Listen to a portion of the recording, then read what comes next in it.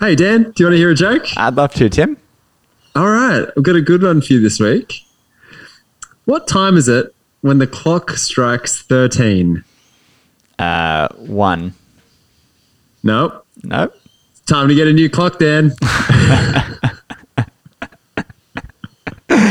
I like that one. That's good. Yeah, All right. me too. Here we go. Hi, this is Tim. This is just a heads up that all the advice you're hearing in this podcast is general in nature. If you want something more specific, then feel free to contact us. Drunk accountant, drunk accountant, drunk accountant, drunk accountant, drunk accountant, drunk accountant, drunk accountant. Hello and welcome to the podcast. My name is Dan, My name is Tim. and we are the Two Drunk Accountants. We are. We are here today to talk about something that a lot of people face in their journey in business, and that is the practical things to remember when restructuring your entity. So if you started off as a sole trader and you're moving into a company, or which is the very common example, there are practical things that people don't think about before doing it that can leave you with a bit of a headache later if you don't do it correctly or at the right time. So we just wanted to talk through some of the practical steps that and things that you might forget when doing that. Yeah, and sometimes it can be a little bit painful, and it's nice to know that you're going to experience that pain before you go through the process. Yep. So it's nice to have thought of these before you go into that new entity. And the other reason we thought it'd be really good to talk about this week is because there's been a very exciting announcement for us anyway, that we're partnering up with Tax Nuggets Academy to release some videos on the different entity structure types. So that's really exciting for us because it means cool animations for old content that we've recorded. It does. Yeah, I'm really excited about that. I'm excited to be partnering with Tax Nuggets and Joyce, who we had on the podcast a few weeks back. But first, Tim, before we get into anything, what is the Tim and Dan Low?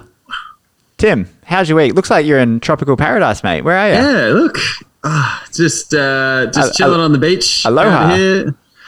Yes. Yeah, there's people wearing leis everywhere. And I'm about to drink a, what do you drink out here? Island ice. What is it? Long tea? I can't think of it. A Long Island iced tea, That's Tim. the one. That's the one. My brain went blank. Yeah, too many iced teas. It's a little windy out here, but yeah, it's pretty nice. How's What about you, COVID? Dan? You're in a very white room. I'm in a very white room. It says Two Drunk Accountants on the wall. Yeah, I'm good. I'm good, Tim. It's been a decent week. Last week we had Kat on talking about mental health. This week, I think my mental health is doing a bit better. I think that there appears to be a tiny freckle of light at the end of the tunnel. I don't know if you've noticed that, but it looks like we might get out of lockdown, Tim. Ooh, yeah. Even though case numbers hit a record high today, a daily high. But yeah, no, I'm all for it. Let's do it. I don't care. I don't care. Get us out. Get us out. Get vaccinated, people, so we can get out.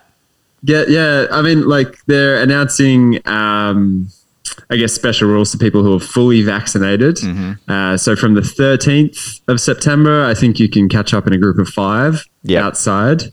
So I guess that's exciting, but that also means fully vaccinated. Yeah, which you and I won't be until early October, mid-October. Could be. If you get it done earlier. But then I do risk that it's less effective. So... But yeah, there's a lot of people who probably haven't even got their first dose yet. So it's probably a bit of a kick for some people. They'll probably all get Pfizer and be done with it before we are. Ironically, yeah, they probably will. Yeah. They probably will. Jerks. Anyway, Tim, do you have a business update this week? I got a few things to chat about. Yeah, why don't you fire away? Yeah, all right.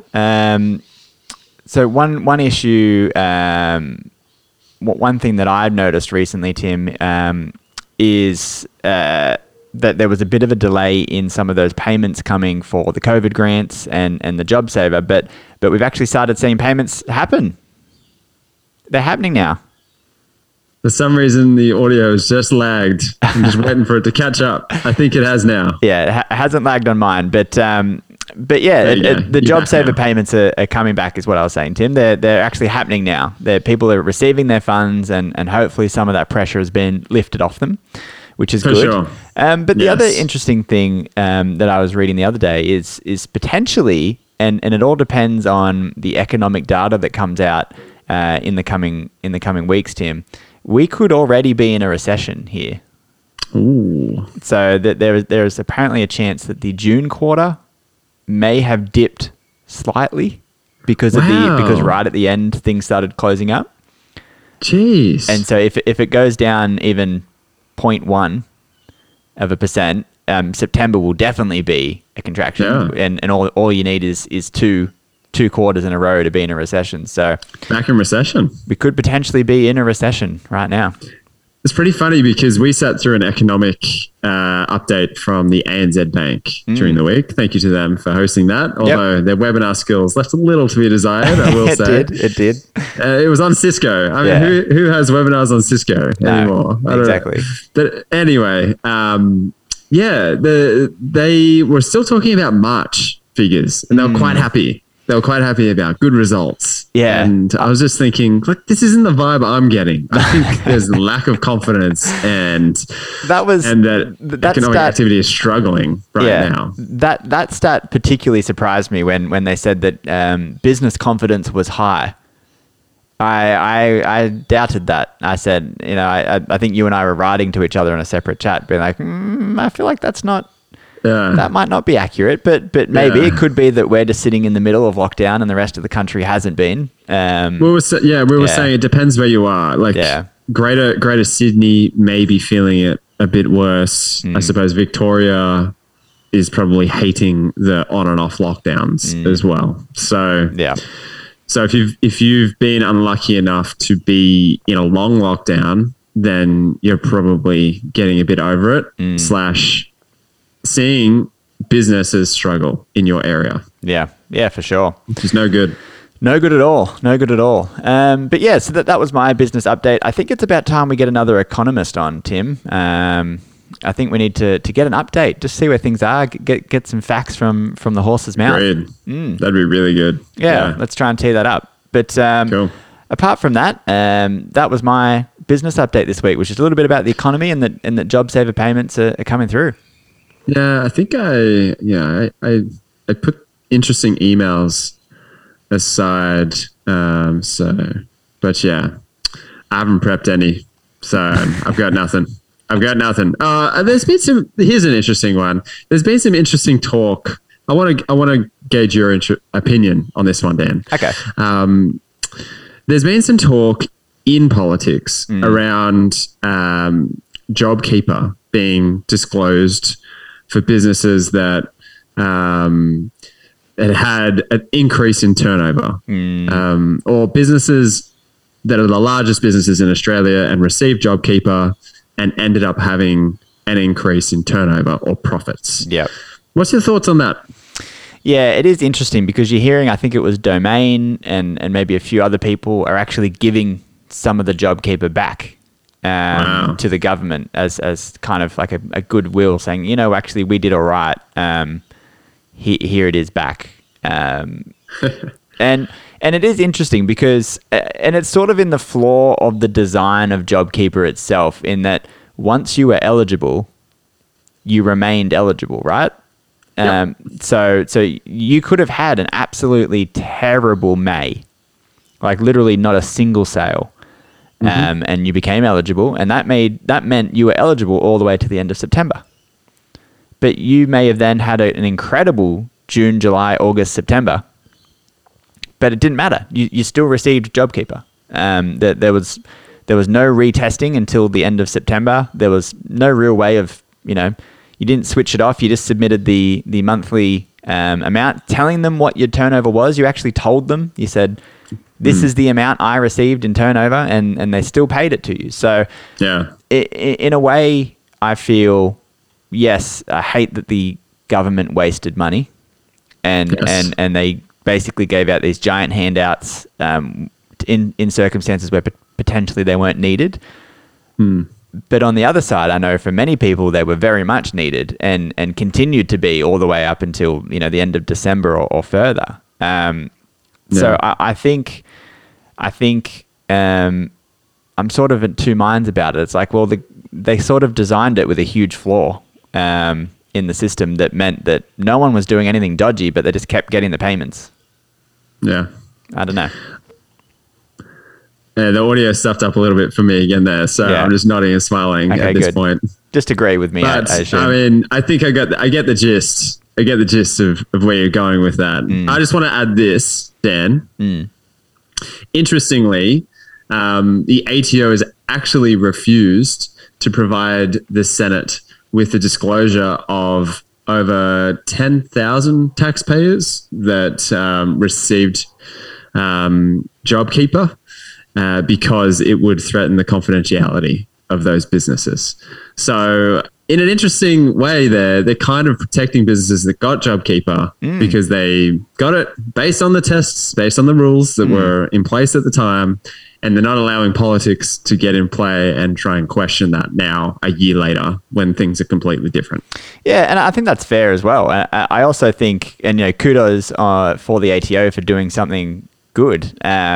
But the other side of it as well is that I guess JobKeeper was also intended to be stimulus, right? People were meant to be spending it. It was meant to go to wages, which were then meant to be spent and keep the economy running.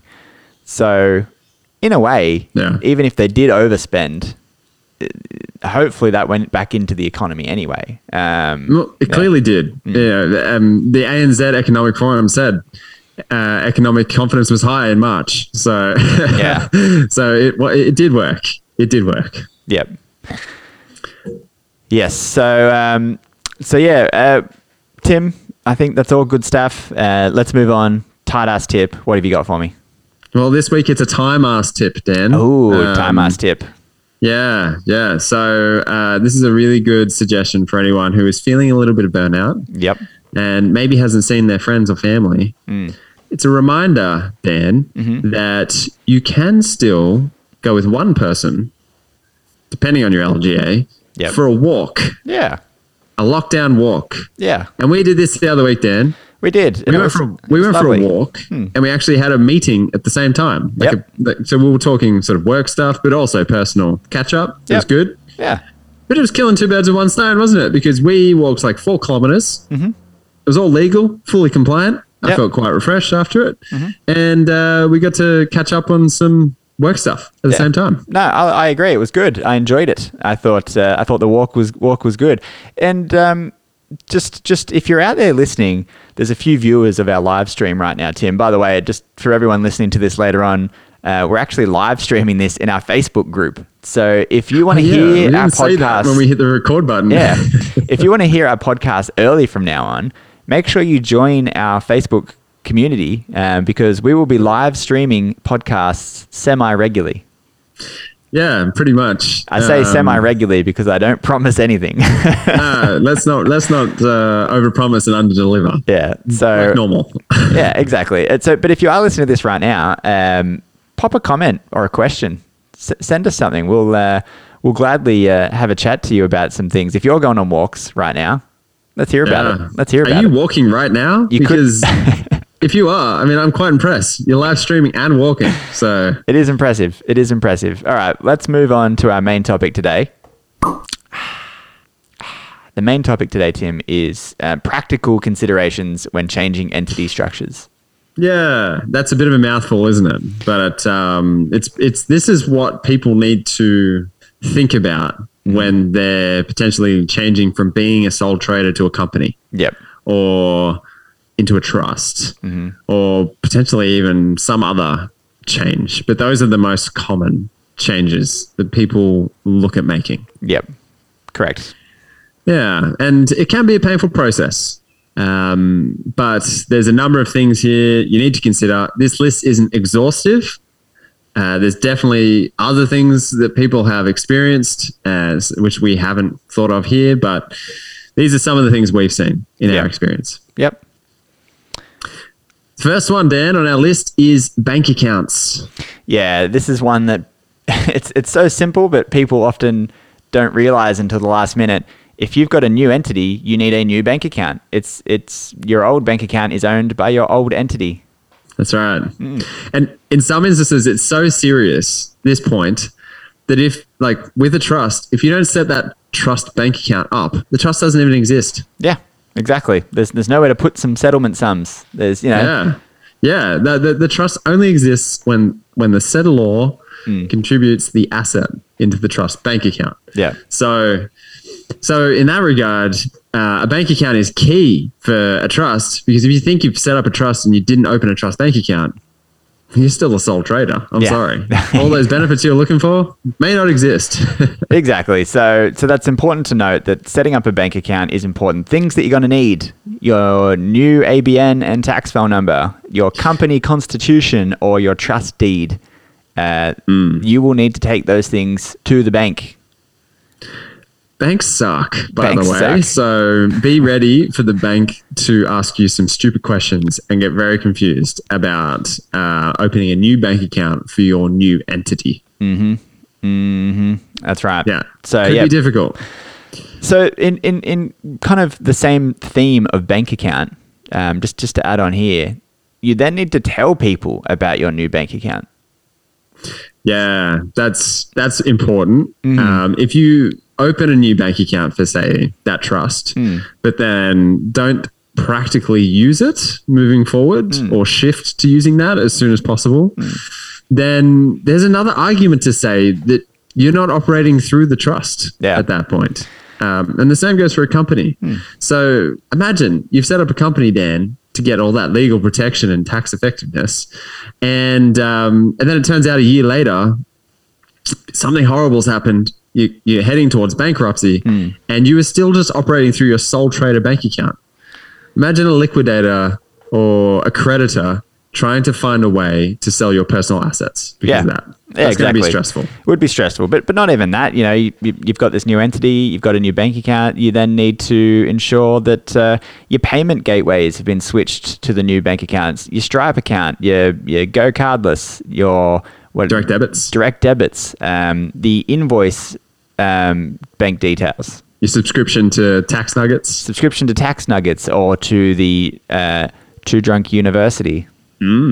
Just throwing that out there. So these are all things that you need to be aware of when you change a bank account. It's not just changing an entity. You need to set up a bank account. Then you need to change where all your payments that go in and out come from to that bank account. Yes. Yeah, or several. If you're following, say, a profit first type system, and you've got several accounts set up, you need to reorganize all of that. Yeah. Practically speaking, let's move on to Zero File then, while we're speaking about bank accounts, because I think that links quite closely. So would you set up a new Zero File, Dan? Throwing me under the bus here, Tim. We've actually had a whole conversation about this on the podcast, where we spoke about if you need to change your Zero File or not. A lot of people land on the side of you need an entire new Zero File. And yet there's an argument for that. It's a new entity, start fresh. You put an opening balance of your transfer amounts over, and you start from there, and you close up your old Zero File. In that case, you need to set up your bank feeds. You need to enter in all of your employees, say, information, which we'll get to later. But it's a lot of setup. All your creditors, all your automatic systems that you've created with your Zero File need to be redone. Which is annoying. So the other argument is at 30 June, do your tax. On 1st of July, zero everything out. Have an opening balance of your transfer amounts and start from scratch. And if you run reports, and that also means you need to change your ABN and your tax file and your details and the organization settings, reset up STP and you connect it to the ATO and Auto Super and all that stuff. But that doesn't take too long. A lot quicker than, say, re-importing invoices and accounts receivable and payable and employee opening balances and all those annoying things. Yeah. Agreed. So basically what Dan's saying is you probably should open a new Xero file. You don't have to if you're going to do a cut over at the end of a financial year. Yep. If you're going from sole trader to company because you have to in, say, September, well, probably going to need a new Xero file there. Yeah. Let's just move to a new Xero file. But if you're doing it around the end of financial year, you might be able to save some hassle and just use the same Xero file. We've seen both happen well. I have seen people try to use the same Xero file and it be a nightmare as well. So it can happen, and it can be really good if you keep the same Xero file. You just need to be really strategic and planned when you do it. Yeah, that's right. And, you know, for all practical reasons, your business hasn't sort of changed. You're still running the same business. So if you want to run comparison data, just management-wise, you just want to know, are your sales this month the same as the same month last year? You could do that. Whereas if you change the Xero file, you couldn't do that. Yeah. So there's some practical reasons to keeping it as well, some historical data. But even though that data is not related to that entity, it is related to your business from a management point of view rather than from a compliance point of view. Agreed. There's huge positives if you can keep the same Xero file. So yeah, practically speaking, then that's a good point, Dan. If you can change your entity type around the end of a financial year, that's going to be the best time to do it. Absolutely. All right, Tim, what's the next consideration? Well, we've just talked about Xero files, so why don't we talk about tax returns as well? Yes, good one. So you need to lodge your final tax returns for that entity. A lot of people think, especially when they're changing over, say, midway through the year, that's it. You're in a new entity, you're going forward, things are happy. But no, it's from a compliance standpoint, you've started a new business, essentially. So let's say you were a sole trader moving into a company and you changed over in, let's say, the end of January. 31st of January was your last day as a sole trader. 1st of February was your first day as a company. Well, you've actually got to lodge not only a final BAS for the March quarter, if you're lodging quarterly, for that sole trader, but then you've also got to lodge a March BAS for the company. So 2 BASs that quarter. And your income tax returns and financials, you've got to lodge one for that year up until January for the sole trader. And then you've got to lodge another one from February to June for the company. So you've actually doubled the amount of compliance work for that year. Yeah, it can be quite tricky. And on that, Dan, I mean, there's things like motor vehicles as an example, which are also super tricky in their own right, because that in one single year, there's a certain amount of depreciation you could claim, or interest, or running costs, and then you're going to have to split that between the 2 different entity types, or be really rigid on what related to the sole trader and what related to the company. And even on that, there's questions around, well, is the motor vehicle going to be owned by the company moving forward? Or is that going to belong to the sole trader still, and the individual? And are they going to claim that depreciation and interest as a deduction against their wages now? Yeah. Because it's their vehicle that they're using for work activities as an employee. Yeah. And if you do transfer it over to the entity, you might have to then pay stamp duty when you're doing the transfer of the rego. There'll be costs to that you might have to be aware of. These are all considerations when moving over assets, for sure. There's another one even, with a client of ours the other day, Dan, where they use the small business concessions. So this is where they changed entity at the end of a financial year. So perfect. It makes their tax stuff easier, but there are still considerations. Yeah. What if you've reversed your accounts receivable at the end of the financial year, which small businesses can do, and not pay tax on the accounts receivable that they have at 30 June? What do you do there? Because you're then moving into a company in the next year. So there are some tricky little things that you're just going to have to work through practically in these circumstances. And the ATO, I think, no, it's a bit of a gray area. They do make some allowances for small businesses there. Yeah, that's right. So there's lots of things to consider just practically with that, which are crazy. But then there's a million other little practical things that people don't think about, Tim. What about, say, insurance? Insurance. Yeah, you've got to make sure the insurance is in the right legal entity name. So if your sole trader name is still down on all the insurance contracts, then your business might not be insured anymore if it's trading under a company. Yeah, exactly. So if you've got some public liability insurance as a sole trader, but you're trading through a company, and then the company gets sued, well, there might be an issue there. You might need to revise that very quickly. So as part of the checklist of changing entity structures, review your insurance with your insurance broker. Definitely. Licenses. This is a big one, and it's something that you should consider before even deciding on an entity type, because there are certain licenses for certain professions and things that do have limitations on them for the type of entity you're allowed to trade from. Right, Tim? Yeah, exactly. So just let's use accounting as an example. Yeah. We are a CPA firm, Dan, a Katz Accountants. We are. But there are special rules around directors and shareholders that need to also be CPAs if we're going to call ourselves a CPA business. Yep. So that's just one example. Then there could be special rules for people in the medical industry. Yeah. Certain trades. Certain trades. And even just with the licensing, I mean, if you're setting up a trust to run your business, the license will probably be under the name of the trustee of the trust. So let's just call it Tim's Trust. That's not going to go down on the license. No. If I have a trustee company, that's probably what's going to go down on the license. Yeah.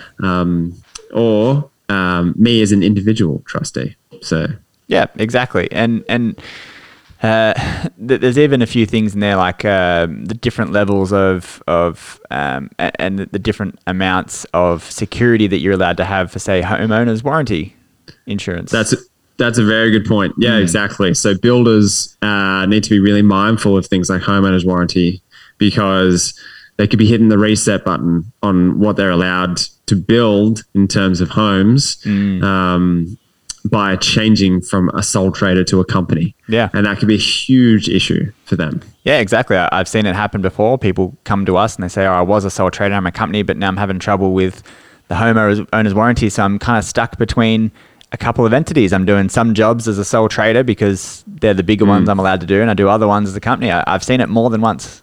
Yeah, me too. Yeah. Yes. Yeah. Yeah. That is a really, really big one for people to have a plan of attack for when they're moving over to a company. And that's where I suppose, everything we're talking about here, Dan, is changing entities, right? Yeah. Well, imagine if you could have gone back in time and just started off fresh in that company or that trust from day dot. You could have avoided all of this. Yeah. So let's just bring that up for a second. You could set the entity up from the first day to avoid having to do this again at some point in the future. I think at the end we'll have a little hints and tips section.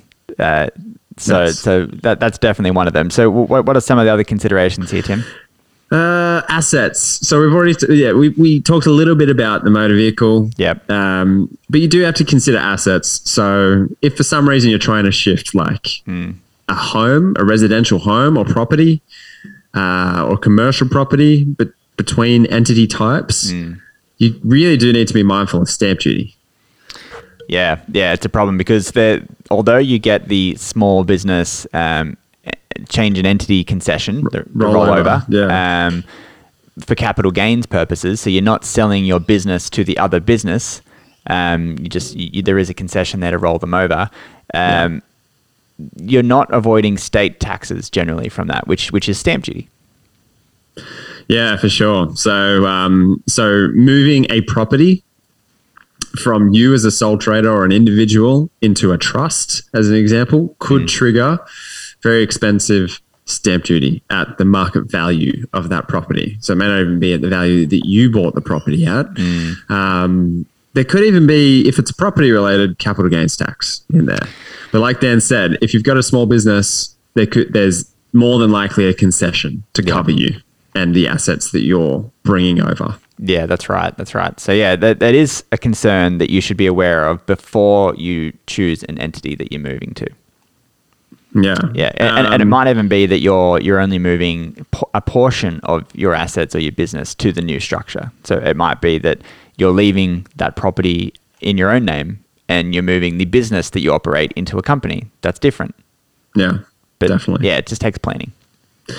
For sure. And then there's just a couple more. So employees, you will need to bring across your employees into the new entity. Yep. It won't mean you can get away without paying their leave that you owe them. Nope. Or accruing their entitlements, like potentially long service leave. I'm very sure that will continue accruing as per normal. If you're a straight, just a business that's got employees, you've been running for 8 years and you've got employees that have been there for 8 years, and then you restructure from a sole trader to a company, those employees have still been there 8 years in terms of long service leave. There's no change in that. Yeah. Yeah, Definitely. As well as accruing their annual leave, sick leave, and other entitlements. So there's no loopholes there, No. unfortunately. But you need to be mindful. You may now be an employee of your business. So if you didn't have employees, that's all fine. But you will be a new employee of the business. You'll need things like workers' compensation insurance for yourself. Yeah, So that's right.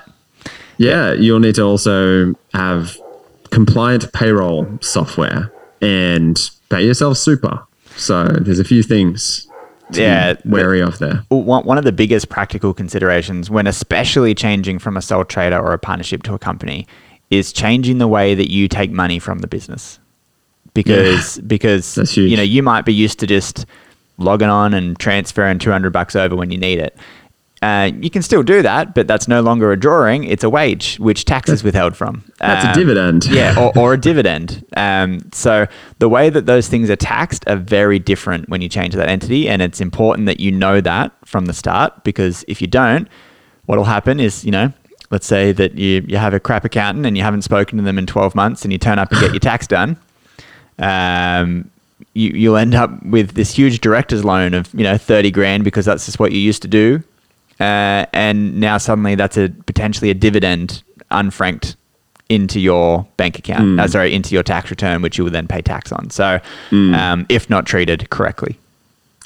I resemble that remark, Dan. Crap accountant. You mean you resent? That offends me. You just said you resemble. I know. I said it on purpose. Okay, all right? good. I'm not a complete idiot. You're not a complete schmohawk. Thanks for not giving me any credit for that, though. All right, and the last thing I have on my list here is supplier accounts. We probably should have mentioned that with bank accounts, but this is actually a huge one for some businesses. It's really to do with your credit limits. So a lot of the time, setting up supplier accounts is a huge pain. It's a massive pain. And if there's no history of trading for the new entity, sometimes it's a real challenge to get, if you had 60-day limits, let's just say, to get that straight away. Or if you had a $100,000 credit limit with the supplier, especially if you haven't been very good at paying that account in the past, they may take it as an opportunity to rein you in. Yeah, exactly. And the other side of the supplier accounts, and just letting suppliers know about your change in ABN and things as well, is if you're a subcontractor for people, they've actually got to report that to the ATO. And the updated details should be on your invoice, but it's important to let them know that, let's say that you've restructured and you've also registered for GST. It's probably important to let people know that you've done that, because they might not know and they might report you to the ATO with no GST, but you've been registered for GST, and then there just becomes a headache explaining things. So just let people know that you've updated an ABN. Don't tell them your tax file number. That is yours and yours alone to know. Tell your accountant and the ATO your tax file number, but that's about it. And the people that send you a text message with a voicemail, and you hit the link on your phone. Have you been getting those, Dan? Yeah. You can tell them your tax file number as well. Let me rephrase. Your accountant, the tax office, and the prince from Africa, and the prince of Nigeria, and the debt collectors. These are the people, and God, as you would say. These are the people that need to know your tax file number. But everyone else, just send them your ABN. Yeah. Yep. For sure. I thought of one more that's not on my list here, Dan. This is just a consideration. If you're going for finance soon, okay, that may be a consideration. Yeah. Because So it could impact your ability to get finance if you're changing into a new entity structure. exactly. So the example of this is that a lot of banks, if you're self-employed, require you to have, which is dumb. They just say you need to have an ABN for 2 years. That's what you get told all the time. You need an ABN for 2 years. Some banks are 1 you year. going for car finance? Yeah. Have you been GST registered and had an ABN for 2 years? You'll be fine. Yeah. You'll be fine. Which is no indication of the business at all. Like I could have had an ABN for 5 years, but I might have only been trading for 6 months. That doesn't mean anything. Anyway, if you have started a new entity and you've rolled over and you provide them with financials and they look at your ABN and they say, hey, you've only been registered for 2 months, it could create a problem. You would hope most banks would be like, okay, I can see that you're a sole trader for 2 years or 3 years and you've recently changed to a company. I'll take all of that into consideration. Again, banks can be dumb. Banks suck. And no offense, if you're a bank listening, if you're a bank listening, you're learning, which is great. So, but I have seen too many times just questions come back and headaches being made because common sense isn't being used. A tick box wasn't able to be ticked. Yeah. Computer says no. Computer says no. Computer says no. One more thing, Dan. Yep. All right. One more thing. I thought of another one. This list is exhaustive almost now. I've figured. It is very apparent in today's day and age, Dan. Be careful changing entity structures. It may affect your grant eligibility. Yeah. Yeah, it could. It could. It could, and I have seen it. It has. It has affected people's grant eligibility. And you can't you can't predict that. You can't predict the next grant that's going to be required. You can't predict them. So let's just go through a quick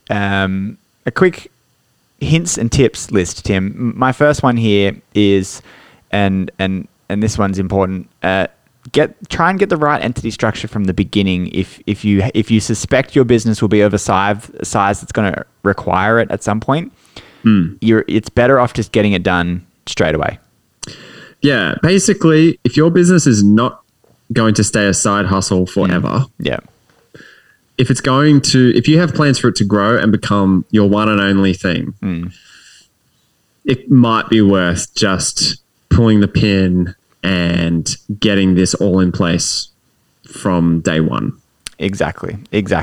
This episode almost turned into a don't change entity structures halfway through. Yeah. Well, basically. My next point is if you didn't do that, and for whatever reason you're a sole trader or a partnership, which a lot of people do, it's easier. You're unsure about where your business is going to go. Yeah. Completely understand. Definitely. Try and do it on a new financial year because it's going to save you compliance, transfer, all these costs that are going to be involved from accounting and tax. Try and avoid it. However, there is an exemption to this. Let's just say that you started this business in July and you're a sole trader and you suspected, it might bring me in a couple grand a month and, it's just a little side hustle. By December, suddenly you're earning 200 grand. And it looks like it's going to continue like that until the end of the year. So it's an e-commerce business. It's an e-commerce business selling hand sani or something. But before selling pictures of Larry David. Before, if you change now and you're intending to have retained earnings in your business, or you've got finance or whatever, you're going to save more in tax than you would in the cost to complete 2 tax returns by changing earlier than later.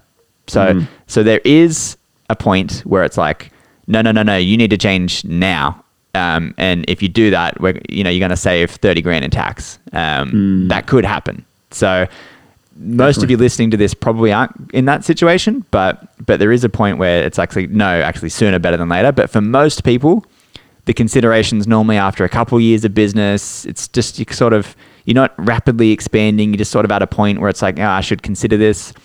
Try and do it on the new year.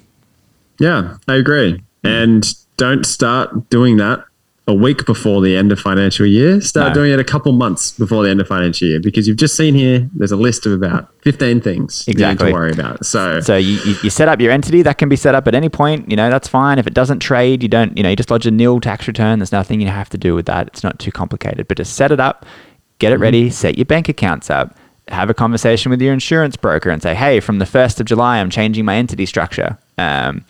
If set up your zero file. Yeah, set up your zero file, get things going, and then all you need to do on that 1st of July is just switch it. Do those couple little things like changing your bank account to be that one. Great Will Smith song or something? Do the switch or something? Yeah. I don't know.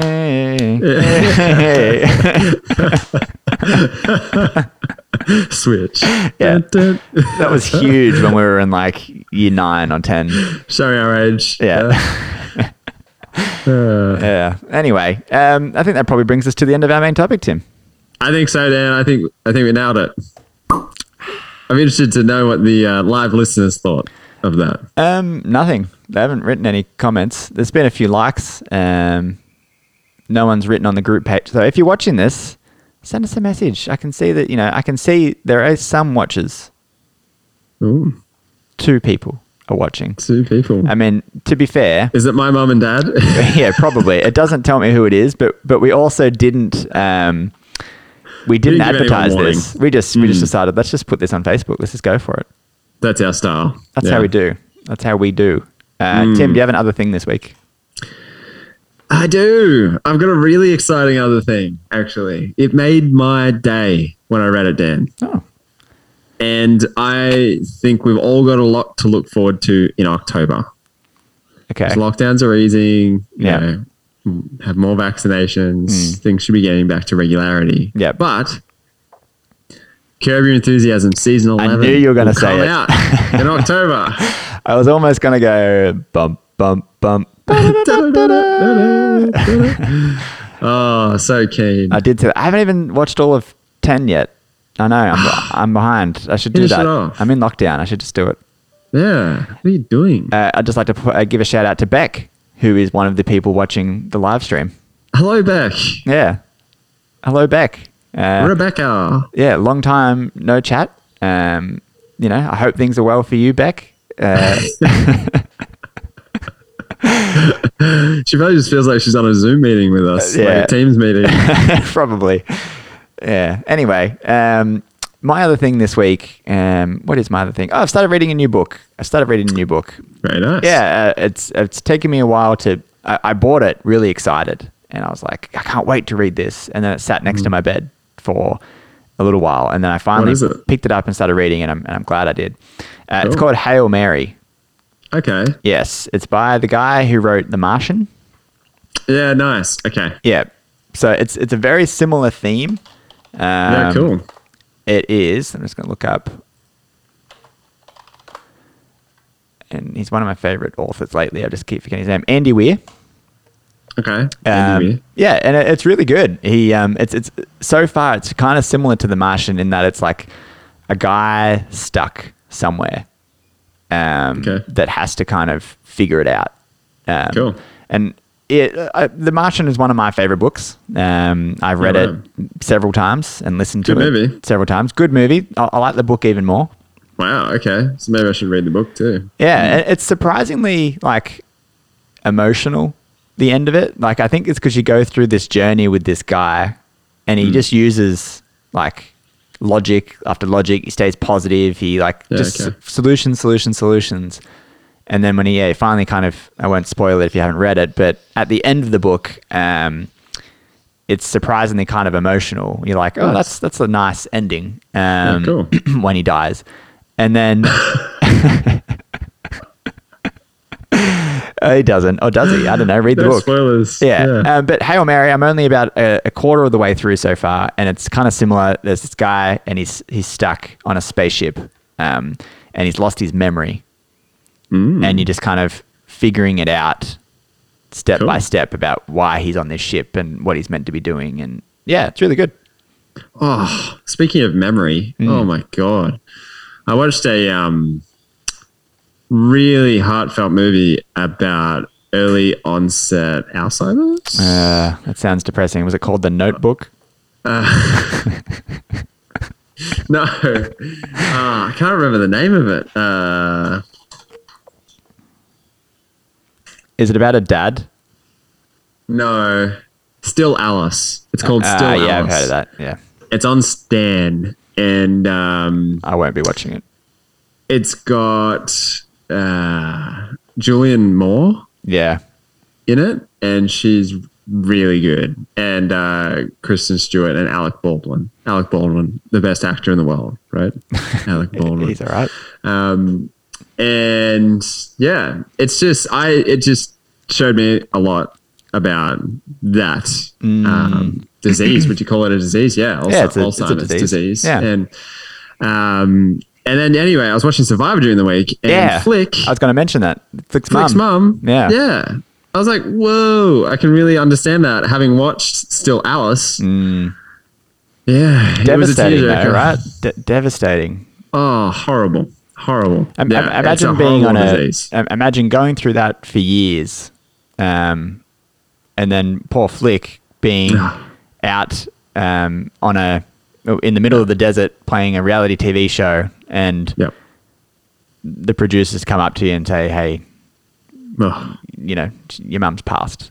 Horrible. I mean, horrible. it wasn't unexpected. She said, she knew there was a chance it could happen. She'd been very, very unwell, but still. She was like 52 or something, her mum. She was so young. But anyway, really that's makes you early appreciate onset the things you got, right?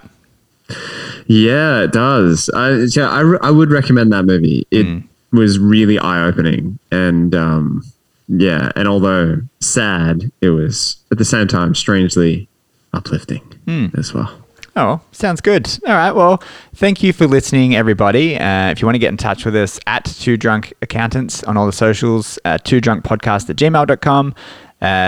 Make sure you join our community page on Facebook, because you're going to be, don't be like everyone other than Beck. You're going to miss out on some quality live stream, because I'm going to stop recording this and we're still going to be on. You're going to hear, and we spoke for a little bit beforehand. Yeah, we did. So, some little juicy startup. Exactly. All right. So thanks for listening, everybody, and we will catch you later.